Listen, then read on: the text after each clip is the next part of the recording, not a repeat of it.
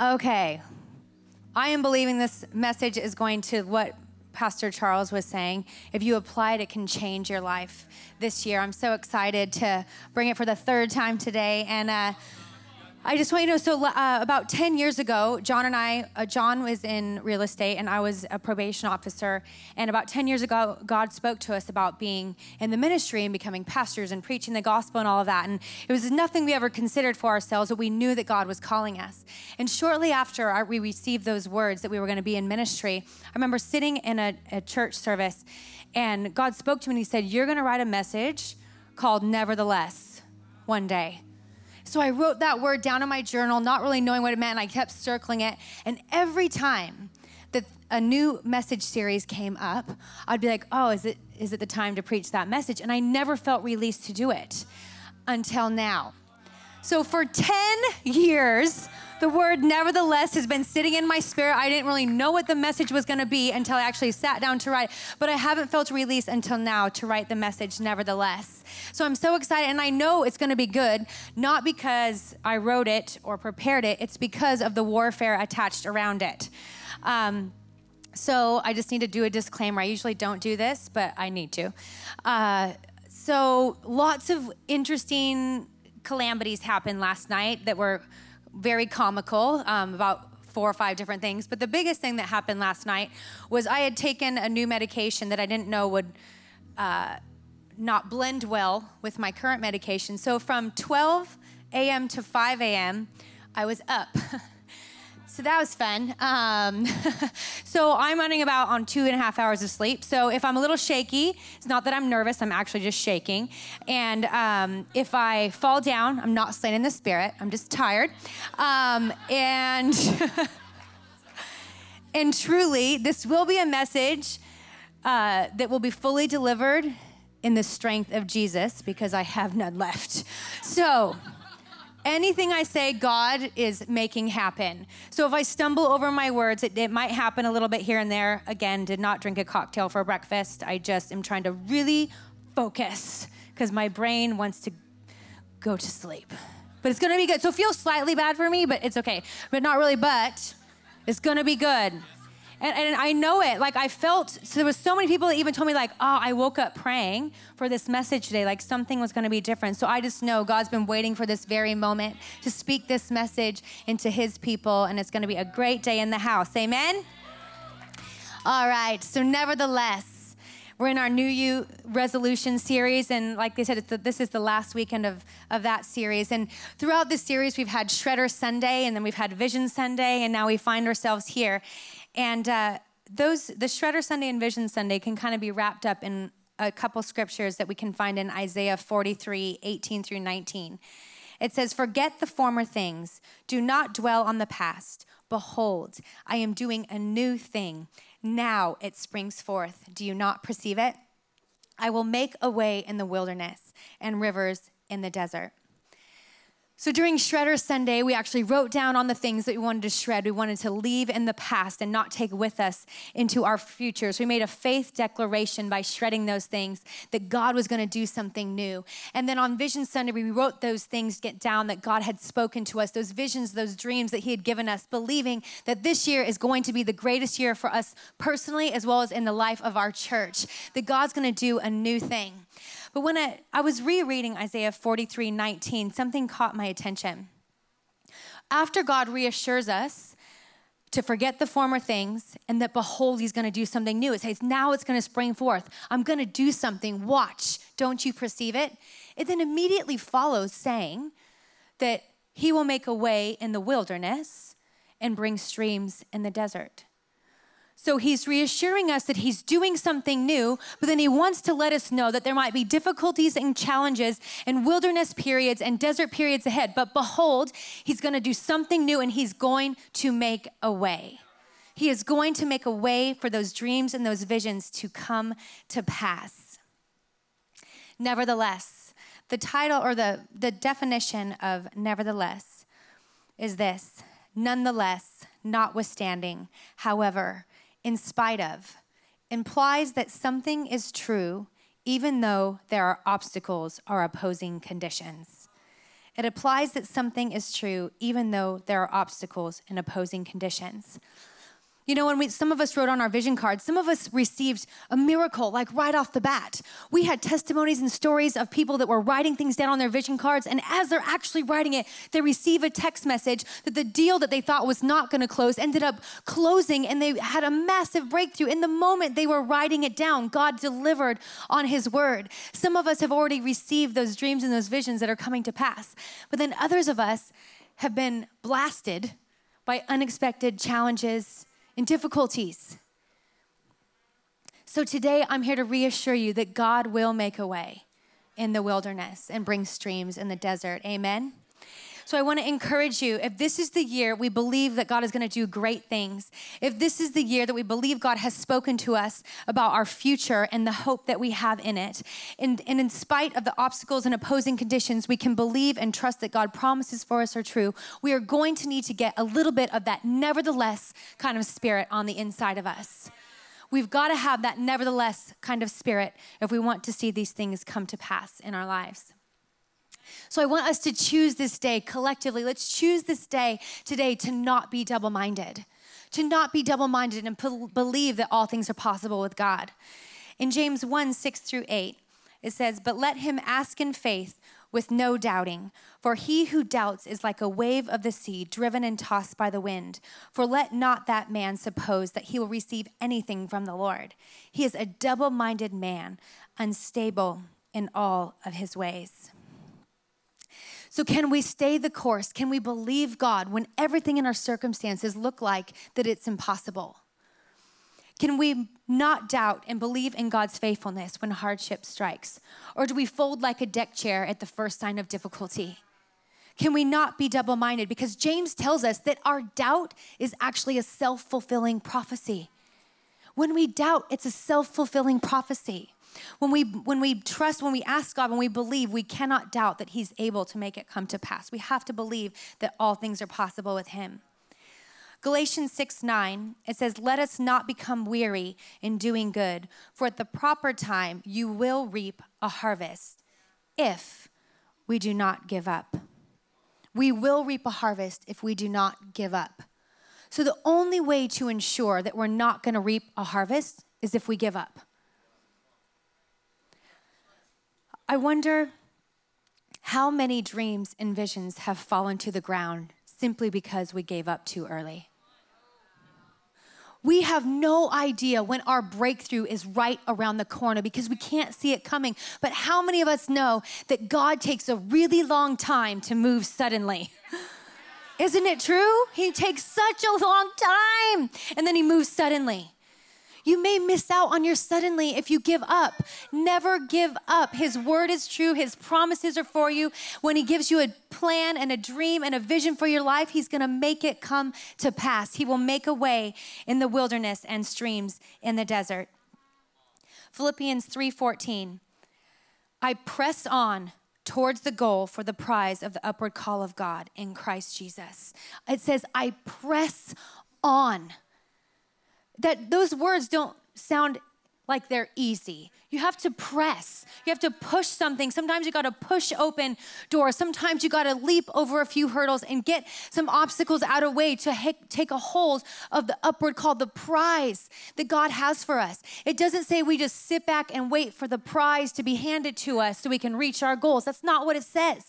We need to press on towards the goal. And we can't be surprised when troubles and trials take place. Because James tells us, it says, when you fall into various trials, they're promised, sadly, they're promised that we're going to have difficulties and challenges in this life. The Bible also says that the rain falls on the just and the unjust. So we can't be caught off guard when trials come. And not just that, we have an adversary. Our enemy, the adversary, is actively opposing God's will happening in our lives. 1 Peter 5:8 says, "Be sober-minded, be watchful. Your adversary, the devil, prowls around like a roaring lion, seeking someone to devour." And then John 10:10 says, "The thief does not come except to steal, to kill, and to destroy. But I have come that you may have life and have it more abundantly."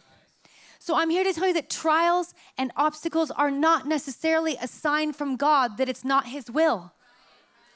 Some of us hit a little bump in the road, a little challenge. We face a storm, and then we conclude that it must not be God's will for our life. That could be nothing farther from the truth. Everything that we have, John and I have won in this life, had victory in it, came through a fight of faith. That's why it's called the good fight of faith. It doesn't come easy. I wish it did.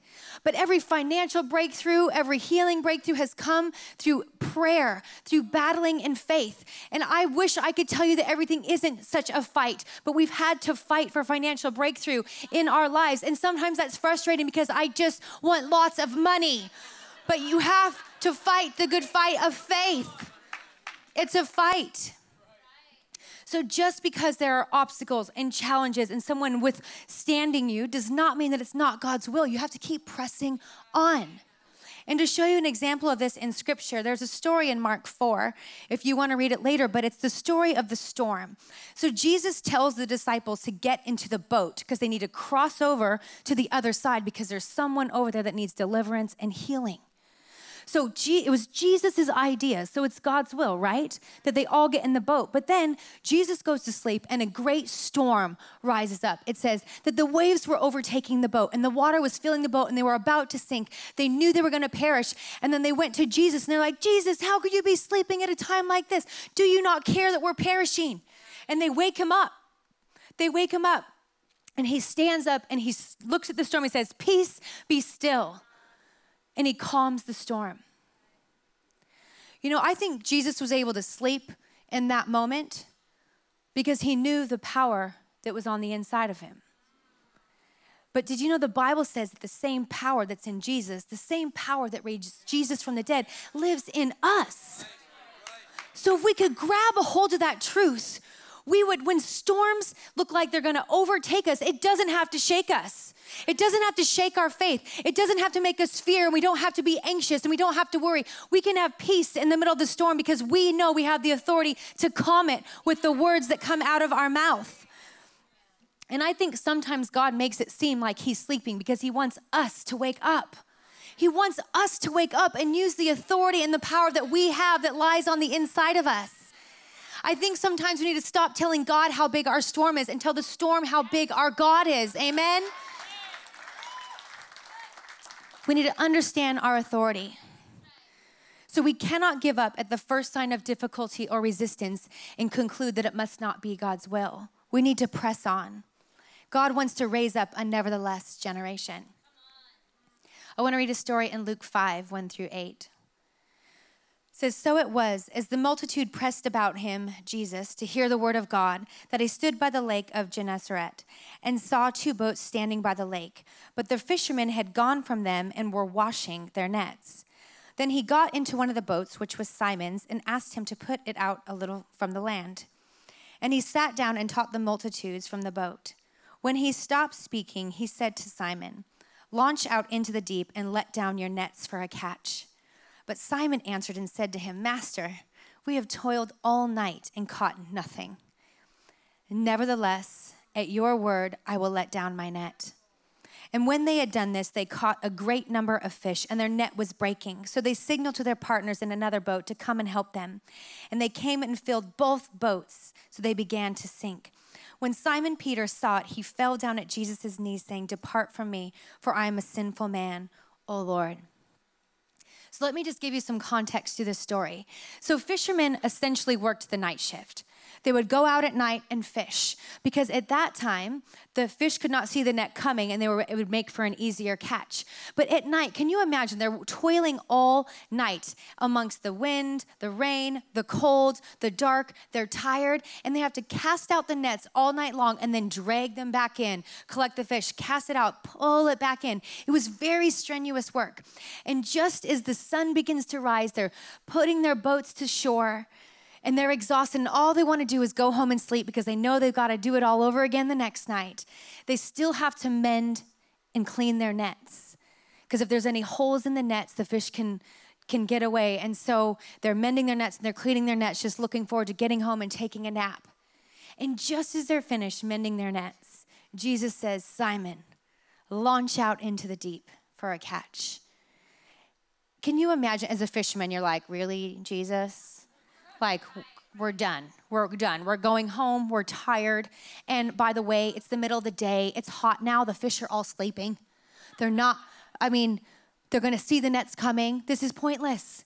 And then if we do this, we're not going to get any rest before we have to do it all over again. But instead, he's like, in spite of the circumstances, in spite of the challenges, in spite of what looked impossible, he said, nevertheless, at your word, I will let down my net. And they caught a great catch. So much so it was one of the greatest catches they ever had because they said yes to their nevertheless moment.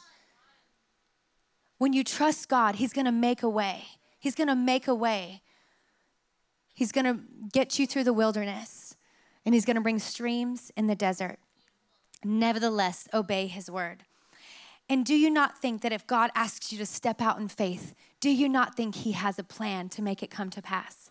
God always has a plan for his purposes in your life. He will always make a way. Jeremiah 1:12 says that he is watching over his word to perform it. How amazing. He's watching over his promises for you. The words he's spoken to you, he is watching over them to make a way. He's watching over his word to you to perform it in your life. His word cannot fail. So do not doubt what you heard in faith when faced with fear. Don't doubt what you heard in faith when faced with fear. And one other thing, please do not let analysis give you paralysis. Have you heard that? You hear a word from the Lord and you just overanalyze it to death and you try to figure out how it's all going to work and you're waiting to take that first step until God shows you what that next step is. And you want God to lay out the whole plan. On this date, this breakthrough is going to happen. On this date, this house is going to close. And on this date, your kid's going to get, and people are waiting for the plan to all be laid out before they take their first step. God never works that way. If you can find a story in the Bible where God told someone everything before they made their first move, please fill me in. Because I don't think he works that way. Because where is faith? The Bible says it's impossible to please God without faith. And faith is where the miraculous happens. So he's looking to you to obey the word. All he's going to do is give you a word. And then you need to step out in faith. And then he's going to unfold the plan as you go. But he's not going to tell you the whole plan when he asks you to move. Here's an example of this in Genesis 12, 1-4. It says, now the Lord had said to Abram, get out of your country, from your family, and from your father's house to a land I will show you. I will make you a great nation. I will bless you and make your name great, and you shall be a blessing. I will bless those who bless you, and I will curse him who curses you. And in you all the families of the earth shall be blessed. So Abram departed as the Lord had spoken to him. It doesn't say that Abraham got on Google and started searching up the cost of the homes in the area that God was going to send him. Doesn't say he researched the atmosphere, the climate in that area. He didn't then go check his bank account to make sure he could afford the homes of the price range that God was sending him to. God told him nothing. God just said for him to go. To get out and go and to take his family. And God also didn't tell him how or when he was going to bless him. He's just saying, I will bless you. But he didn't say next week, next year. All he had was a word from the Lord. But he stepped out and he obeyed. And he was able to do that with courage and with strength because he knew it was God.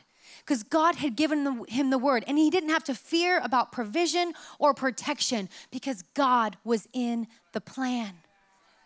God was in the plan. And when he has a plan for your life, he has provision to make it come to pass. Amen?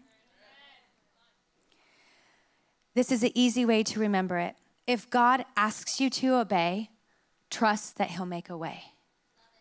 If God asks you to obey, trust that he's going to make a way. I want to share our story again with you, and some of you may know it, but it's very fitting to share again today. So like I said earlier, before we were in ministry, John was in real estate and I was in probation, and I just had 2 babies in 12 months, and so I wasn't working. And we were doing really well financially, and in our late 20s, we purchased 13 different homes. all at the same time. So I don't know what bank in their right mind would do that, to give late two people in their late 20s 13 properties. But anyways, we own 13 properties. And I think we came to understand the meaning of don't put all your eggs in one basket, because when the market crashed, it was like, So we had 13 properties that just started tanking. And all the renters of those properties weren't able to pay their rent. And so John and I at the time had about $300,000 in our savings account. And so we just started paying on all these mortgages, trying not to lose the properties. But then we watched that $300,000 dwindle down to just a couple $100.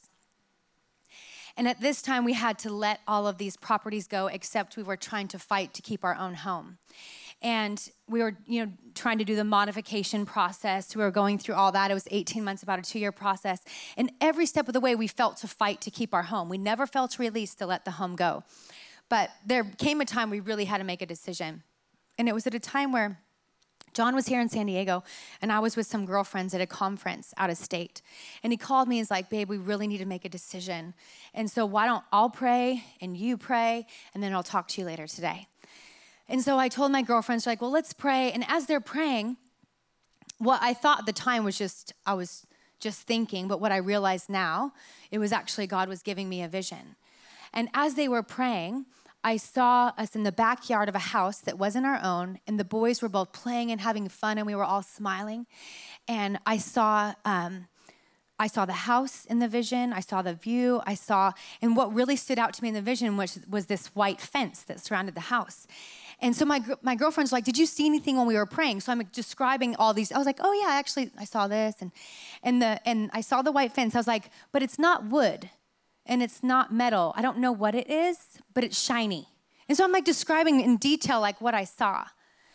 And then I called John, and he too got a vision of him barbecuing in this backyard with a view and a house that wasn't ours, and we were all happy. So at that time, we just both felt like, oh my gosh, we have such a peace that God's gonna take care of us if we let go of our house, that we're gonna be happy somewhere else, and this other place else is beautiful. But at the time, it didn't make any sense to let go of our home because we had zero money in our bank account. We couldn't have a deposit for a rental. We had just lost, 13 properties, so our credit was terrible, which is now good, by the way. But it was terrible. And we're thinking, this is crazy. If we let go, we're literally going to be homeless. We have no money. We're like getting grocery cards from family members to survive right now. And but we were just like, we just felt the word of the Lord say, let go of the house. So in spite of the circumstances, in spite of our fears and our concerns and our financial situation, we had a nevertheless moment, and we called the bank and we said we want to short sell the house to let it go. Within 3 hours, we had told no one that we were going to let go of the house. Within 3 hours, my husband gets a phone call from a family member. And they said, I was just talking to my neighbor and I was telling him about your situation, and they're actually moving. So if you guys do decide to let go of your house, he would love to rent you their home at a price that you can afford. He doesn't care that you don't have a deposit, and he doesn't care about your credit. Can I tell you, that home that we were able to move into, we had a nice home, but the home we were able to move into was way nicer than the one we had to leave behind. And can I tell you, it was the very house that John and I saw in the vision. And the shiny white fence I found, it was vinyl. It was a vinyl shiny white fence. That's what it was. Can you believe how good God is? In the midst of our uncertainty, we got a word from the Lord, and we knew we needed to obey and here's the thing, when he gives you a word, like I said, he has a plan to make it come to pass. You don't know what it is yet, but trust him. He is good. He is for you. He will not let you fail. And in that same season, so we moved into this beautiful new home. It was such a blessing. And John was still doing some real estate on the side, and he was expecting a commission of $24,000, which is actually what we needed to get through the year with our bills. And then we found out that deal fell through, and so we had no idea how we were going to make up this $24,000.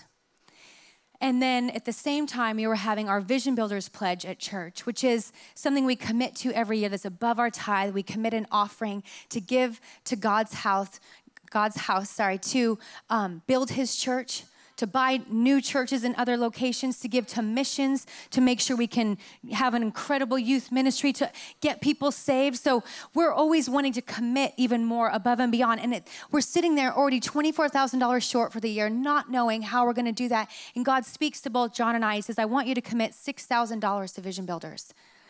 And I'm like, God, I already need 24. So now we need 30. But we knew it. We were like, well, God knows. He knows our situation, but he's asking us to be obedient. And so we wrote down $6,000 on that card, knowing that God somehow would have to miraculously provide $30,000 for us to make a way. And I'll tell you this, 3 weeks later, as John and I were sitting at our table opening our mail for the evening, that we opened up a check for just shy of $30,000 from the state of California. Apparently what happened, they were doing a random review of our accounts, and they realized they overcharged us $30,000 3 years prior, and so they were refunding us the money. So we called our attorney. We're like, is this legal? Is this legit? And he was just like, here's the thing. This is a miracle. The state of California is broke. You better cash that thing. So we went straight down to the bank and cashed that $30,000 check. So we had another nevertheless moment. In spite of all our circumstances looking like this would be impossible, if God speaks to you, he has a plan to make a way. You have to step out in faith and trust him. Did you know that God up in heaven never has an oh crap moment? Did you know that? God is never up in heaven going, oh crap. I cannot believe they actually believed me and committed that money. How am I gonna get them 30 grand? God never says, oh crap. Up in heaven, if you are obedient to his word, he's gonna make a way to see it come to pass. He's gonna make a way in the wilderness and bring streams in the desert. We just need to step out and trust him. God always has a plan and provision for his purposes in your life. When we look at the life of Moses, remember Moses, God comes to him and says, Moses, I want you to go before Pharaoh, and I want you to command him to let my people go. And Moses like, I don't even speak well. I have speaking problems. I am inadequate, but nevertheless, I'll do what you're asking me to do. And because he did it, we know that he was able to convince Pharaoh to release his people. But before Pharaoh released the people, do you think it caught God by surprise when Pharaoh said no? Don't you think God had a plan with the 10 plagues to make Pharaoh move his hand to release the Israelites? Do you think it caught God off guard when they finally left and they were standing at the shoreline of the Red Sea, not knowing where they're gonna go, and the Egyptian army is pursuing them from behind? Do you not think God didn't have a plan, that he knew he was gonna have to part the Red Sea, bring a strong wind to come across and dry the land so the Israelites can walk across on dry land? Do you not think God didn't have a plan to then have the waves come crashing back down on the Egyptian army and swallow up the army in one wave, one crash? Do you not think God did not have a plan to provide for them throughout the 40 years they wandered in the wilderness? The Bible says that God provided manna from heaven. Every day, manna from heaven came down so they had enough food for every day. And the Bible says that their clothes did not wear out for 40 years, nor did they get blisters on their feet from the wandering of 40 years. Do you not think God has a plan to make a way when he asks you to be obedient to his word? And then the life of Joseph. Remember Joseph, he had a dream. Joseph had a dream. Do you think God didn't have a plan of how he was gonna get him out of the pit, or how he was gonna get him out of prison, to put him into the palace, to lead an entire nation through a famine? At any moment, Joseph could have given up on the dream. The time when his brothers threw him in the pit and then decided to sell him into slavery, he could have been filled up with bitterness and unforgiveness and given up on the dream. Or what about when he was wrongfully accused of rape and thrown into prison? And then once in prison, he was forgotten. There was so many opportunities for Joseph to lose heart, to give up on the dream, to stop believing that God was gonna make a way for it to come to pass. But he said, nevertheless, no matter how bad my circumstances look and no matter what was done wrong to me, I know that God can work all things together for good. And he kept believing and kept fighting, and he saw the dream come to pass. What about the widow? The widow and her son in Zarephath. Remember her? So they were in a famine again, a little bit of oil, a little bit of flour. And it said they were gonna bake one last cake and they were gonna eat it and they were gonna die. They had nothing left. They were literally at the point of death. But then the man of God walks in and says, why don't you make a cake for me first before you eat your last cake and die? Provide for me first. Bring your finance, bring your possessions to me first, to God's house first, and watch what I'm gonna do for you. So in spite of her dire circumstances, in spite of the fact they were literally on the brink of death, she believed and she trusted God. She said yes to God in her nevertheless moment. And because she said yes, God miraculously provided for her throughout the rest of the famine. It said the oil and the flour never ran dry throughout the remainder of the famine. How incredible is our God? He has a plan. He has a plan to make a way for you. What about beautiful Hannah, who was barren, who was just stricken with grief at the thought that she could not bear a child? But in spite of the fact that she was barren, and in spite of the fact that she received that diagnosis, she said, nevertheless, I'm gonna believe God. I'm gonna believe God that he can open my womb. And it says she went to the house of God and she prayed and she petitioned the Lord. And then it said, and then she worshiped, believing that she was gonna receive her miracle. And the Bible says that the Lord remembered Hannah and she conceived and bore a son. I want to tell you today that no matter what your medical diagnosis is, or maybe you've been barren, nevertheless, God is able. Nevertheless, trust in him. In the midst of your despair, trust in him, and he can make a way for those dreams and those visions to come to pass in your life. You know, all these people experienced the goodness and faithfulness of God because they said yes to their nevertheless moment. So I want to ask, what's God asking you to do in faith? What thing is he asking you to do? What dreams and visions has he put in your heart? And you want to believe him. You want to believe that it's possible. And you want to trust him, but that little nagging uncertainty, that voice keeps trying to discourage you. Don't let the devil bring doubt to the dreams that were sown in faith. Don't let the devil bring doubt to the dreams that were sown in faith. And as I wrote that down, God reminded me of this song. Remember this? Don't stop believing. Hold on to that feeling. Street lights, people. Don't stop believing. Hold on to that feeling. You need to hold on to that feeling that you had when God spoke that word to you in faith. Remember how it felt? Remember how it felt when God said he's gonna do this in your world. Remember how you felt before doubt started to creep in. Hold on to that feeling that consumed you, that actually made you feel in that moment that the impossible become possible with you, with God. Hold on to that feeling. Don't let doubt creep in. Don't let the enemy rob you with doubts, what God sowed in your heart in faith. So what's your nevertheless moment? Despite some uncertainties that you may face, what is God asking you to do? Where everything in your circumstances said, don't do it, it's not a good idea, but you know God has spoken to you. Has God asked you to maybe start a business this year, but you're scared to death?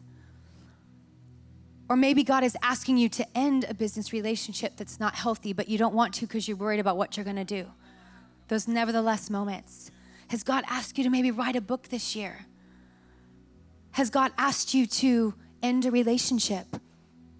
Even despite of the fact that you want to be with them, God's asking you to end it. Will you trust him? To maybe not marry that person because you think the dream of the marriage will die. God has a plan. He has the best plan. Or what if God's asking you to give up dating for a season and just heal your wounded heart and not rush into the next relationship? What if God's asking you to step out this year and buy a home, but everything's screaming at you, impossible? Nevertheless, if God's spoken, he's gonna make a way. What if God's asking you to continue to believe in faith even though you haven't gotten your healing yet? or continue to pray and believe and have hope that your children that are addicted to drugs will come off of drugs. Nevertheless, you're going to keep pressing in and believing in faith. What about you young people who are in school and all of your friends are doing these things and you know it's not in obedience to God's word? Are you going to be able to stand up and stand your ground and say, nevertheless, in spite of what you're going to say about me, how you're going to make fun of me, what you're going to do, I am going to stand my ground because nevertheless, God has an incredible plan for my life and I'm not about to screw it up with that.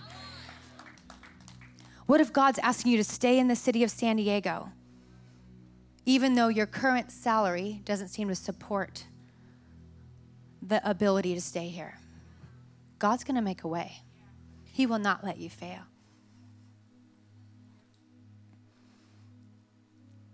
Are you still able to trust in his plans when your husband or wife walks out the door and leaves you brokenhearted?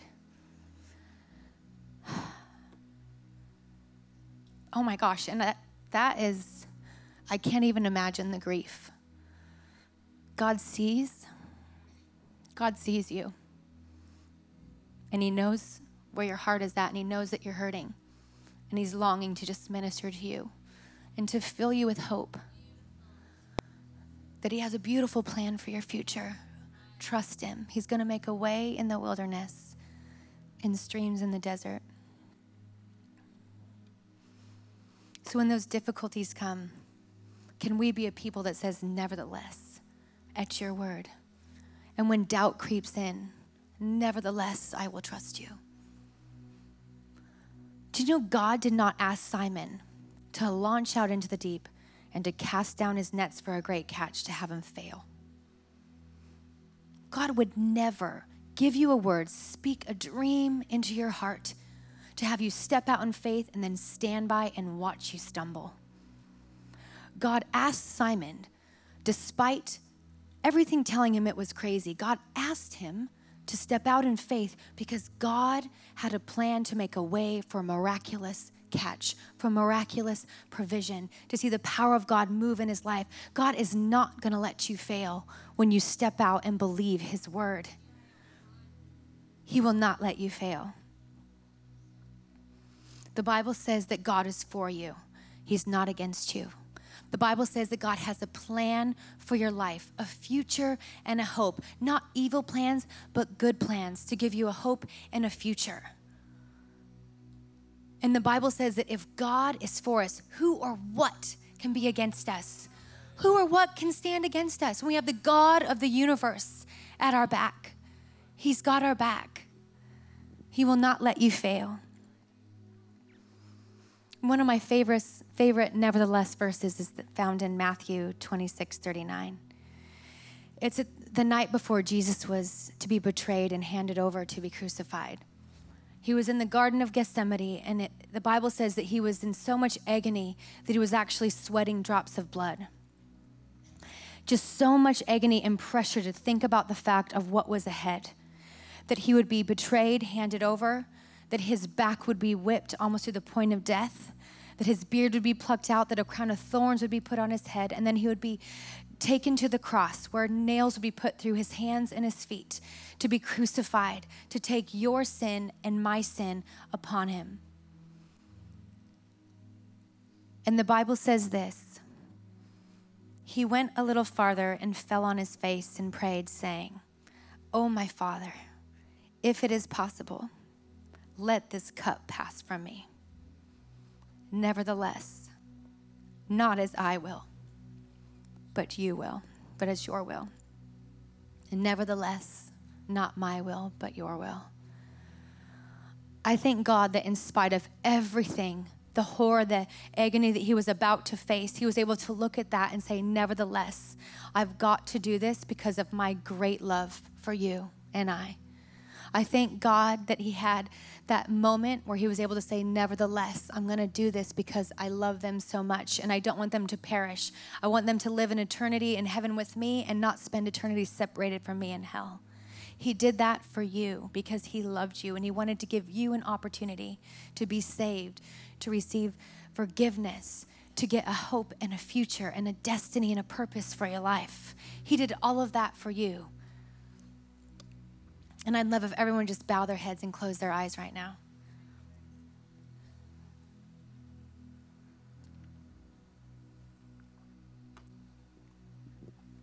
So maybe you're here and you've never actually received that gift of salvation.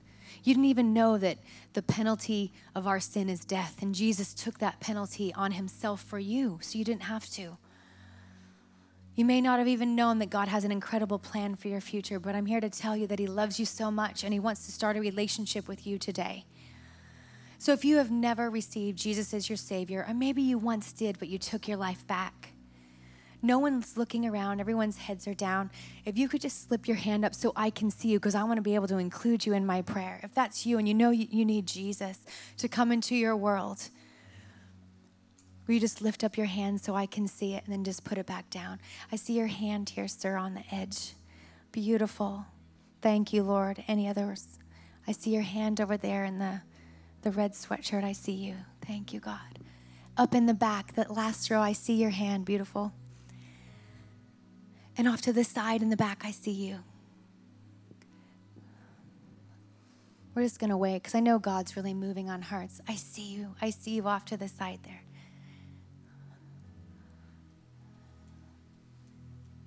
Anyone else? And just so you know, most of the people in this room, I see your hand there. I see you. Have made this decision before, and right now they're praying for you. They're praying that you'll make your decision, that you'll say yes to your nevertheless moment, that in spite of what others may think, what your family may think, in despite of some of the questions you still have, you know that you need to say yes to Jesus. This is your nevertheless moment. A few more moments we're going to just give those who are still wrestling with that decision. And if your heart is still racing and you're a little bit nervous, I don't want to give you any more time to stress. So I'm just going to count to 3. And if your heart is racing and you know you need to respond, just shoot your hand up on the count of 3. 1, 2, 3.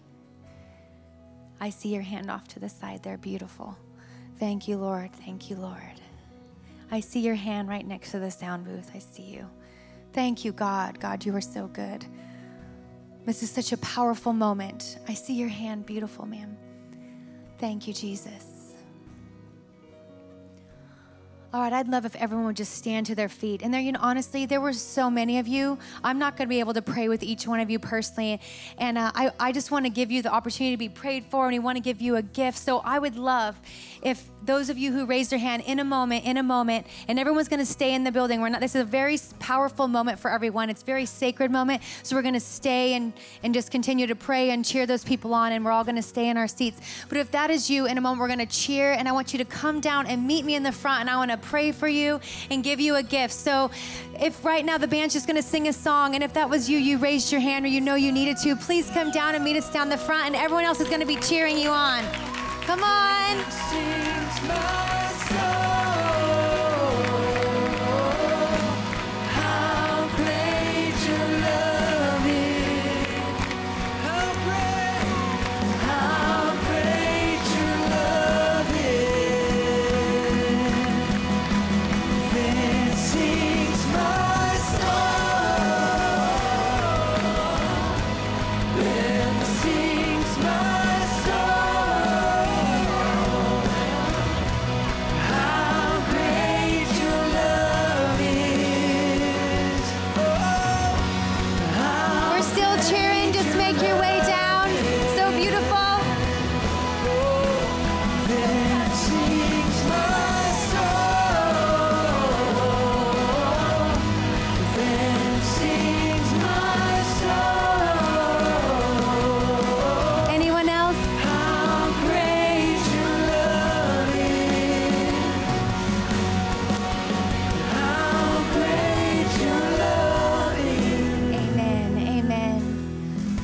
So proud of you. I know sometimes that can be really difficult, but I just want you to know this is the greatest decision you will ever make.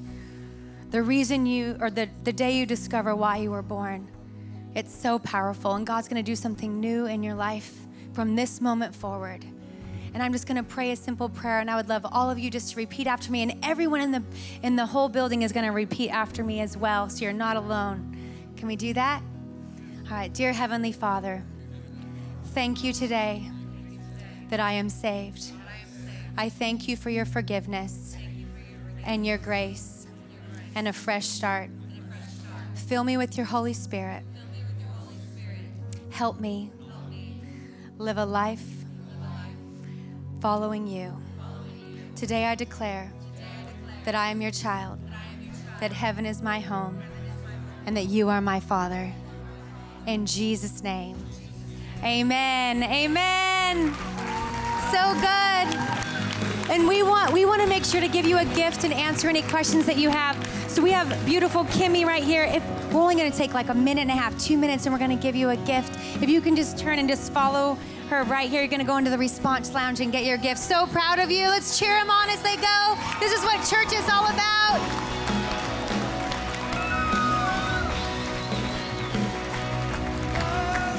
Amen, amen. And now I want to, as they're going and being prayed for, I want to just pray a prayer over you. If you feel like you are facing a challenge, a struggle, and you feel stuck, you feel like, oh, you're in that place where you kind of want to give up, but God is telling you today, nevertheless, trust in Him. I want to pray right now that your breakthrough is on its way. So if that's you, just lift both hands in the air, and people around you might put their hand on your shoulder, and we're just going to pray and believe that God is moving on your behalf. So God, right now, I thank you for each and every hand lifted. God, I thank you that you are their good Heavenly Father, God, that you are going to make a way for them in the wilderness and bring streams in the desert. God, I thank you right now that you have a plan and for your purposes in their life, Father God, that you are not going to leave them to fail, God, but you are for them. You are not against them. And right now, we come against the enemy, his plans and his schemes to prevent God's will happen in your life. And right now we declare that he is defeated, that he is under our feet, that he has no power, he has no authority to mess with the children of the Most High God. So right now we declare in faith, believing that courage is rising, that faith is rising, that strength is rising, no matter what they face, in spite of everything. Nevertheless, they will stand on your word and believe that you will not fail them. God, fill them with faith this morning. God, that they would just trust in you during this time. And Lord, as they wait for your promises to come to pass in their life, Lord, fill them with the peace that surpasses all understanding as they wait on your power and your might. In the name of Jesus, we pray. And the church said, amen.